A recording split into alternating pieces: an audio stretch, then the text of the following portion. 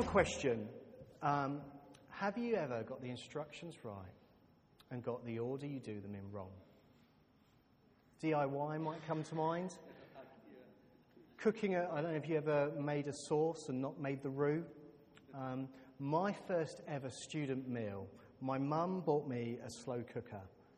How hard can it be with a slow cooker? I named my slow cooker Mum because I'd come in and dinner would be ready. That I had these high hopes. I had such high hopes. And I thought my first meal needs to really cut it. So I thought I would do a beef and ale pie. How cool is that? Ale was quite expensive, but Guinness was really cheap. So I compromised a little and went for beef and Guinness pie. Making a pie is hard. But pasta's easy. So I thought I'll go for beef and Guinness pasta. So I put the beef in and poured the Guinness all over it, and then just thought, what do you do with pasta? And I just put it in the slow cooker and went to college. And came home that evening and told everyone about the meal I was cooking. And I actually had lied and told them it was beef and ale pie. And people were coming round. And when I go on it and I lifted the lid off this thing, the pasta hadn't done really what I expected it to do. There was just this congealed something there. You didn't have to break it, but the spoon did need to be pushed through it slightly. And it was probably the worst thing I have ever seen and put in my mouth in my life. I think I'd rather eat mud. It was awful. And I really, the instructions, cooking, all fine, but I got it all wrong. And I would have been ashamed to serve that to anyone, really. So I went out for food and I blew the first bit of my student loan, really, on buying people food, as I felt bad. And I sometimes think when I have done evangelism, it probably could have been as unpalatable as that meal I was going to serve people. I felt awkward showing it to them. They weren't going to eat it. And sometimes when I've wanted to share my faith, it's had the same kind of effect. I felt awkward. I've not wanted them to know, and they've known I've not wanted them to know. So I wanted to share a little bit more how I think Jesus did it, because I obviously though I got the instructions right, follow Jesus, share the gospel, I'd sort of done it in the wrong order, and I'd just sort of hashed everything together. So, let me find where I'm up to on my notes. Can we do the next slide? If you have Bibles, I'm going to look at Mark 1, 14 to 17. So this is Jesus beginning to gather his team. This is the beginning of Jesus' ministry. He needs a team, and so he walks out and he models what he wants them to do, how to be, what this new life, this kingdom is going to be. And the Bible says this, after John was put in prison, Jesus went into Galilee and he proclaimed the good news of God. And this is what he said, the time has come. The kingdom of God is near. Repent and believe the good news.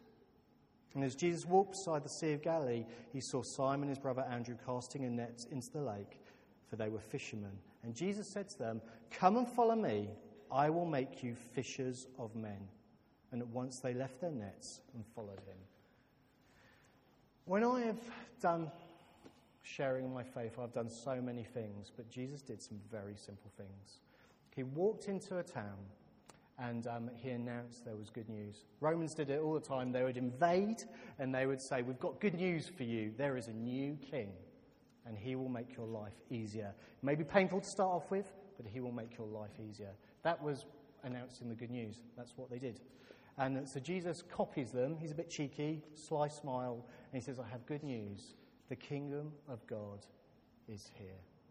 And when an eternal being sort of has a sigh in his breath and he says, it's finally here, you can imagine the waiting of heaven, the waiting of eternity, the waiting of the angels for this moment when God's kingdom is just about to start. It's all been about this moment, and Jesus is just about to start it.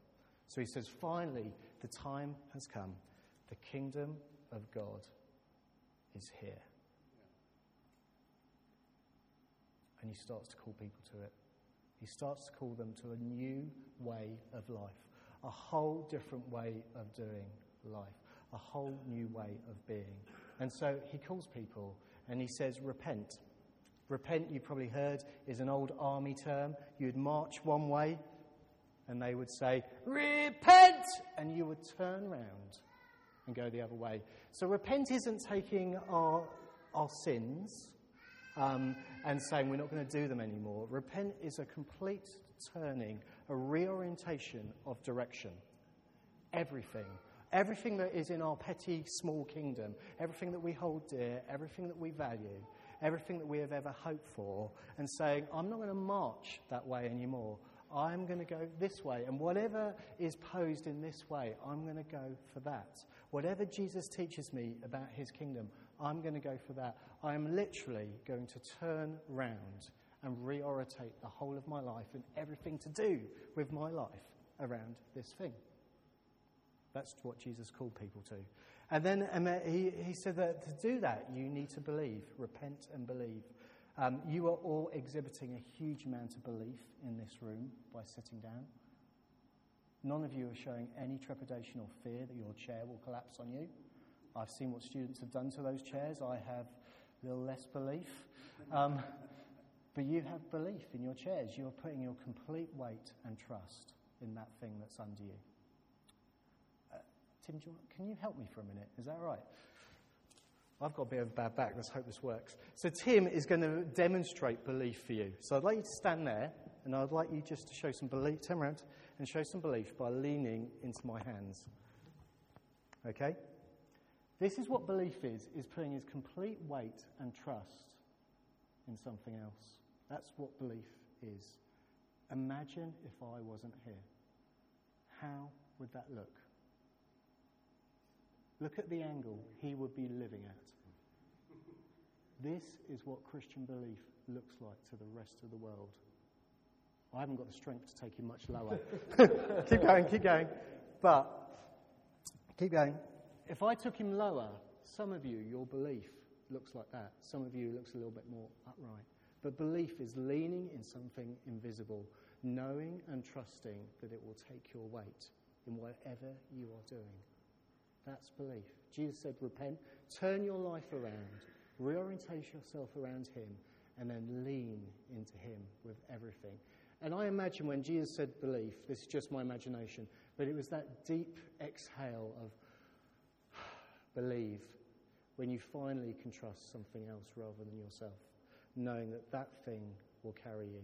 That deep exhale of, I don't need to do this on my own. I don't need to make this work for myself anymore. There is something better and more wonderful than me that will carry me through everything, and I know it will work for good in my life. That's the belief Jesus preached. And when your friends, your colleagues, when your family look on at you living at this angle, because remember, they can't see me. They look on with wonder and they begin to see the good news of the gospel. They see the fruit of it in your life as you are leaning into something that is far more sturdy than anything they could engineer themselves. That's what Jesus taught. That's what he called the disciples to come and follow him, to reorientate their life and to believe. So, thank you, Tim. So that was the calling. That, I think, is the gospel, really, isn't it? To bring everything that is in your kingdom, in your world, and bring it before Jesus and see what he will do with it, and to trust that he will do it better than you.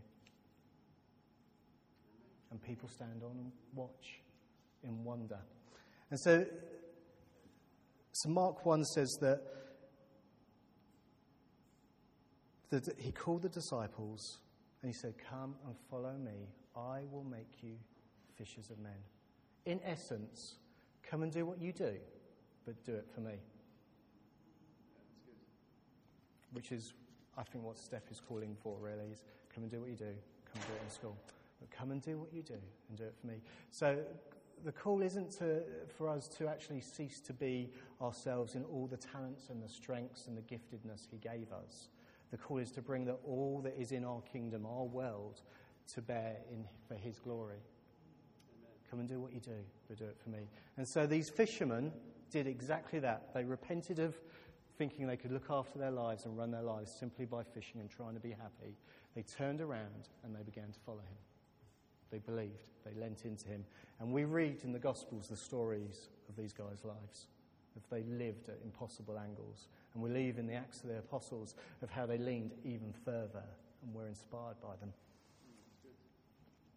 So, if we turn now to Mark 3, I want to see what he did, what he taught them. Because I think here's the instructions that I get so wrong so often. Mark 3, 14 and 15.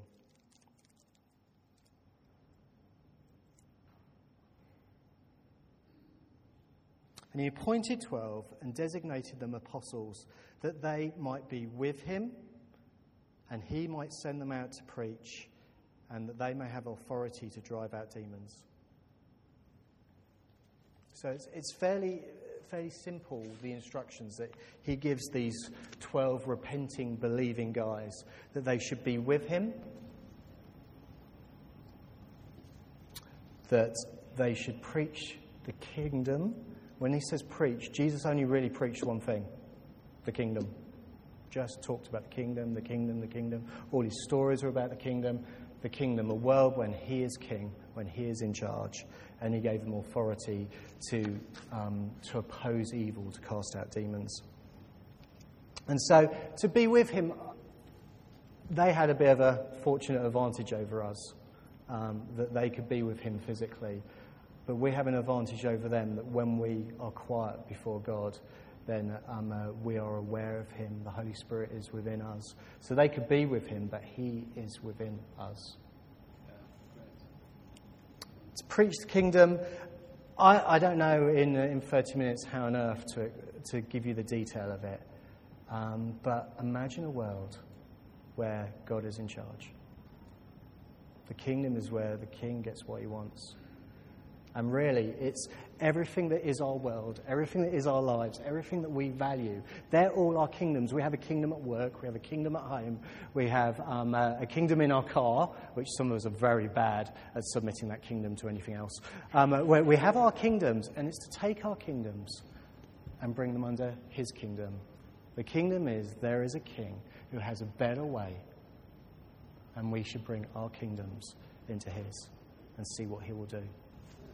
And to oppose evil, to cast out demons, I haven't got time to talk on. And I know that some of your leadership team have had some great training on this, so I'm not actually going to go into too much detail on that. So I just want to focus on the first ones. So if we do the next slide and the one after now. I want to tell you one thing that God is teaching me as I am with him. So my time when I'm with him, when I be with him, that's what he called the disciples too. He's really been talking to me about this equation, as it's what most of the world is like. This is what orientates most of your colleagues, most of your peers, definitely most of the schools I'm in. Our worth is equal to our performance plus others' opinions. I put it up in an assembly recently, and the teachers sat there nodding at it. That's not the kingdom in any way. That's not the gospel in any way. But it's the world we live in. That's what we've adopted. Our worth is equal to how well we perform in anything, how good we are at maths, how good we are at work, how good we are as a dad, plus what others think of us doing that. You and I don't live under that. When we repented of this statement. God's been talking to me about this. I should never treat anyone like their worth is based on their performance and what others think about them.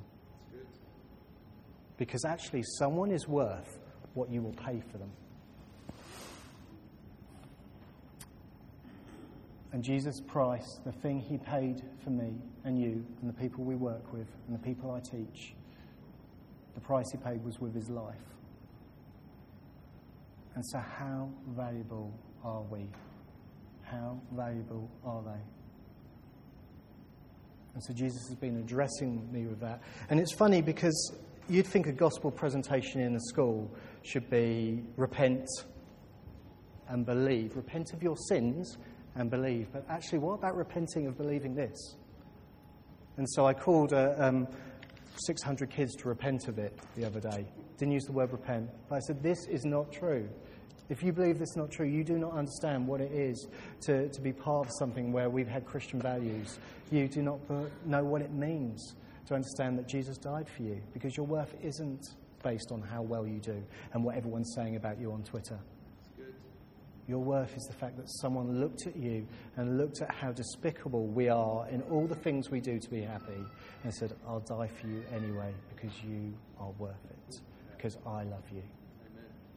And so I think, what if gospel sharing isn't just telling people, actually, we are despicable, but also telling people that God loves you and this is how much he loves you. And equations like this that are rooted in our culture, in our way of doing business and everything else, actually, we repent from. We call people to. And we believe in something else, that I am deeply valuable to God. So we're meant to be with Jesus. That's the first instruction, really. Be with him. Be with him. He will teach you things. And out of the overflow of our heart, it goes into our conversations in the way we do life, into our kingdoms. The next one he talks about is to preach the kingdom. And the way I understand kingdom, there is God's kingship.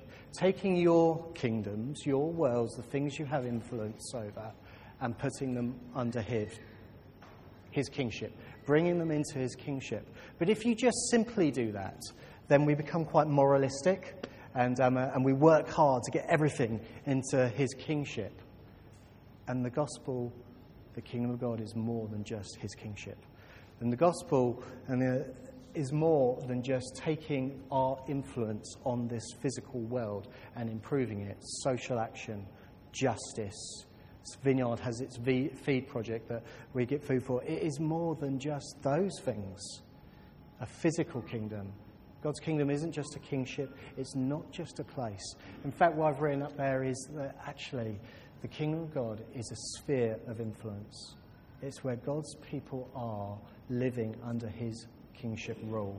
That wherever we are, actually his kingdom has a chance to break out. You see, Jesus, through us being with him, is able to take hold of now with one hand and eternity and his kingdom in all its fullness in the other. And when we talk to him, when we pray, and when we ask him to do something, he is able to begin to bring the two together. So when you pray, your kingdom come now, here on earth as in heaven, we're saying, Jesus, take hold of now, take hold of then. I'm here. Can I do anything? Would you work? And Jesus brings the two together. That's what that prayer literally means. Would you break out in my life? I was at a conference a while ago, and there were a lot of youth workers having coffee in this ice cream parlour. And there was a woman in the corner who had her tarot cards on her table, and she was looking very, very uncomfortable. And all the youth workers, all Christian youth workers, were all looking at her and talking to each other and looking at her. And I really felt for her because it was an uncomfortable environment. And on the way back from the loo, I went and sat down with her and I said, "How's it going?" And she said, "Business isn't very good today, and there's a really bad atmosphere in here. There's a really bad vibe." And I was like, "I know, they're all looking at you, aren't they?" And she went, "Yeah." And I said, "It's because there's a Christian youth work conference on, and everyone's sitting in this room talking about what you're doing." And she was like, "Oh my goodness." And then she went, "I used to go to church, you know." And I was like, "Really?" And she told me her story, and she told me that she hadn't found any power in the church, so she was looking somewhere else.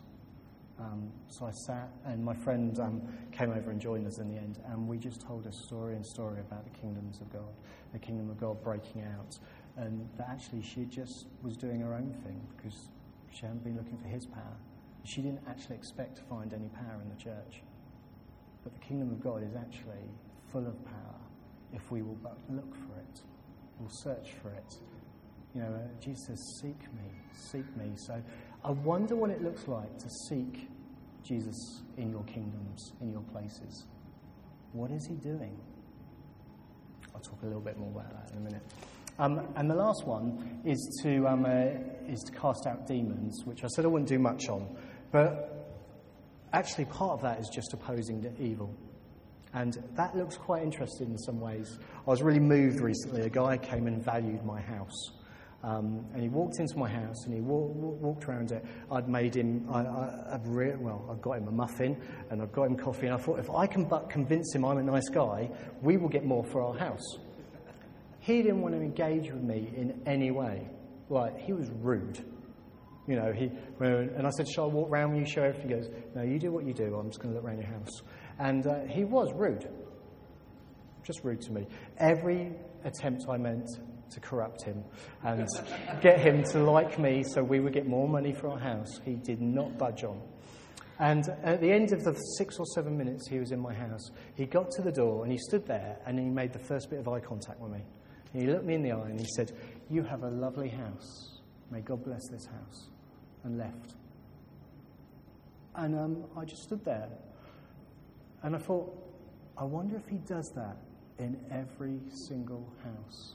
And it got me thinking, he resisted me trying to corrupt him, and he resisted anything that would be not right. And his witness was just incredible. This valuer of a house. And he left my house with a blessing on it. So driving out demons, opposing evil, is opposing evil in every form in your sphere of influence. That's what the kingdom is. That's what Jesus equipped the disciples to do in a far more spiritual way, but I haven't got time to do that. But we all are in the business of opposing evil, even if it's someone just trying to corrupt you to give them more money for their house. But he left my house with a blessing.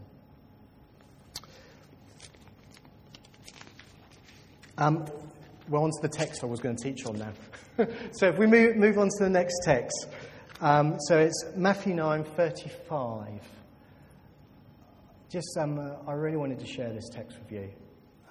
Just thinking about what did I want to tell you. Let me read it and talk through it. And then I'll finish. So,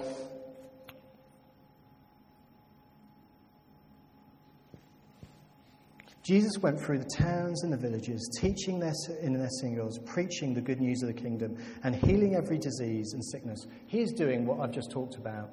He's just doing it, and the disciples are standing there watching. And when he saw the crowds, he had compassion on them because they were helpless and harassed. They were like sheep without a shepherd.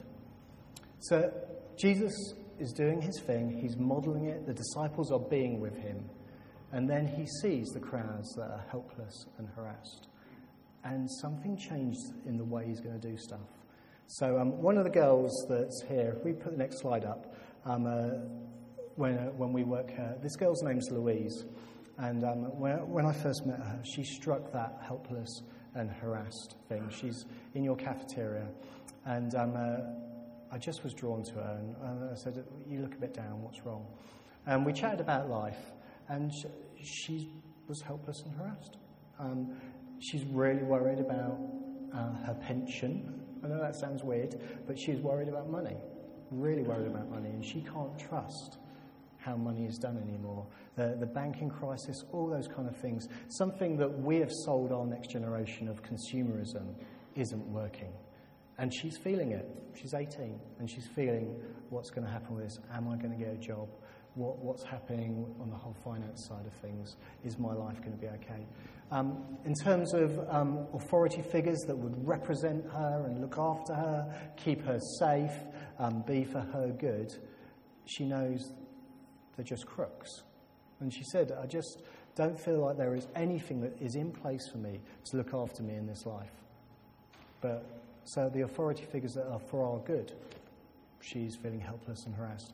And then she's not from a Christian family, and she was telling me she went and had dinner with some Catholics recently, and the mum and dad have split up, and a new boyfriend has moved in, and they made her hold hands over dinner and pray grace. And she said, "I don't pray."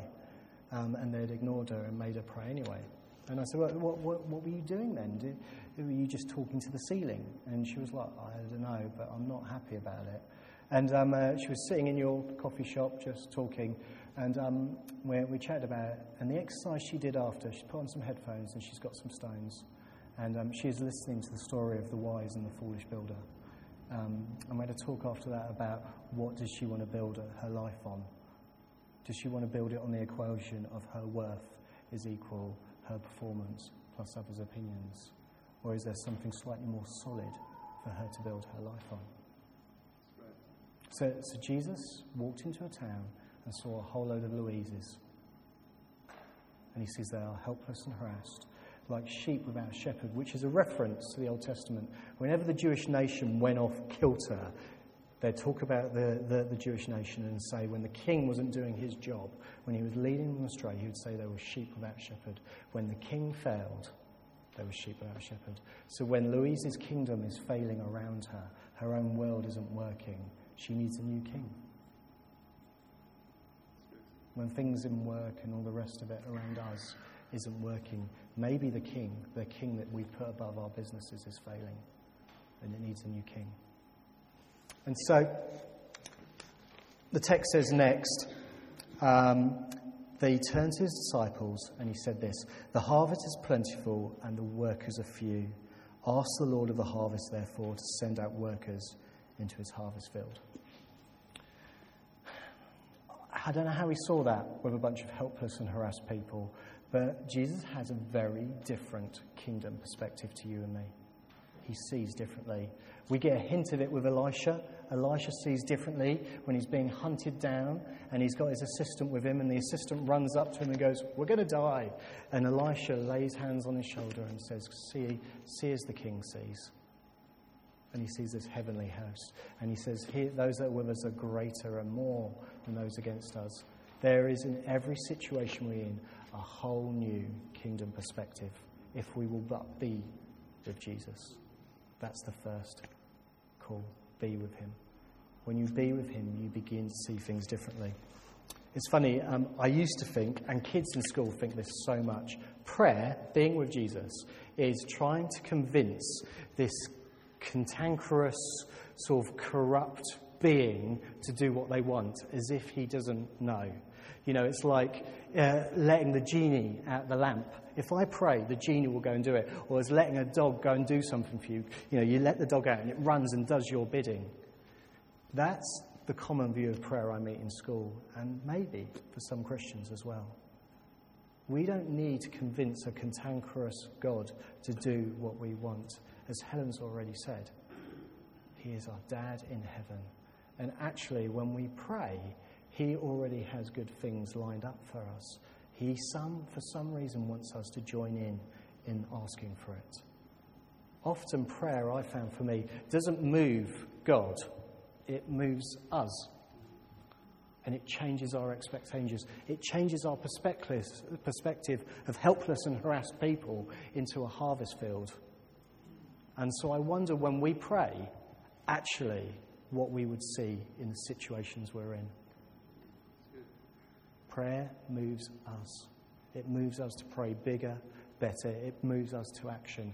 In the disciples' case, it sends them out into the harvest field because they begin to see as Jesus sees. Rather than helpless, harassed people where the kingship that they're under has failed, they begin to see a king about to break out. They begin to see King Jesus, the risen Jesus, taking hold of now, taking hold of the future, and bringing it about in the place where we pray.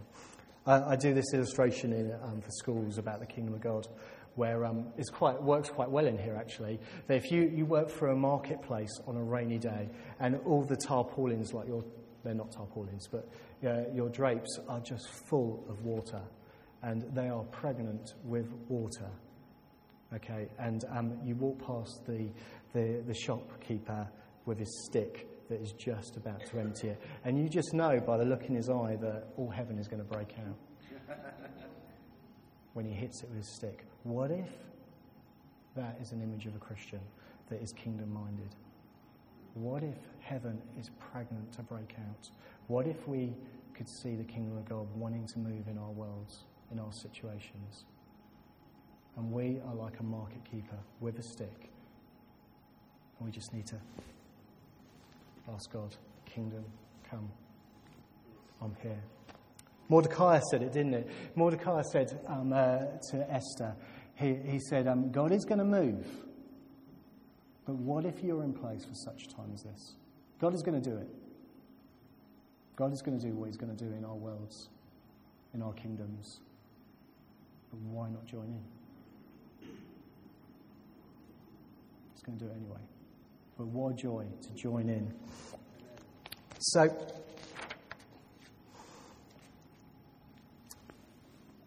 I want to conclude by going back to the instructions, really. The instructions, I think, are to be with Jesus, to preach the kingdom.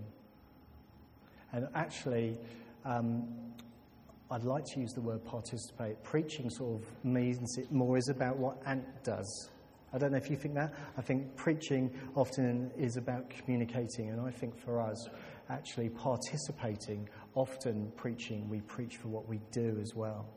And so I hope I'm not in trouble for that with you, Lord. But participating in the kingdom. If we would be with Jesus, we will get his eyes to see the harvest is plentiful rather than helpless and harassed people. We participate. What are you about to do, Jesus? And then oppose evil in every form. For me, I think that's what we're trying to do in school. But I think it works wherever we are, in whatever situation, whatever our little kingdoms are. It's funny, to finish off, Jesus doesn't do this once. With the 72, he does it again. And when he sends out the 72, when they come back and they tell him the stories of what was happening, he said this, I saw Satan fall like lightning. I want to see that. In our towns, in my schools, I want to see his rule and reign crushed.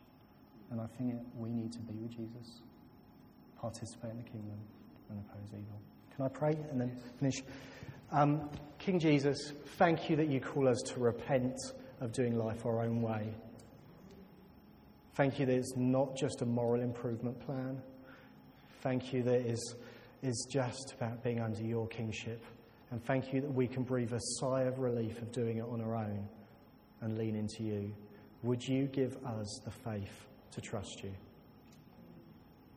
And as we spend time with you, would you give us a new perspective on what you're doing in our world? Would you allow us to see your kingdom in the places where we have influence? Allow us to grow your sphere of influence. Amen.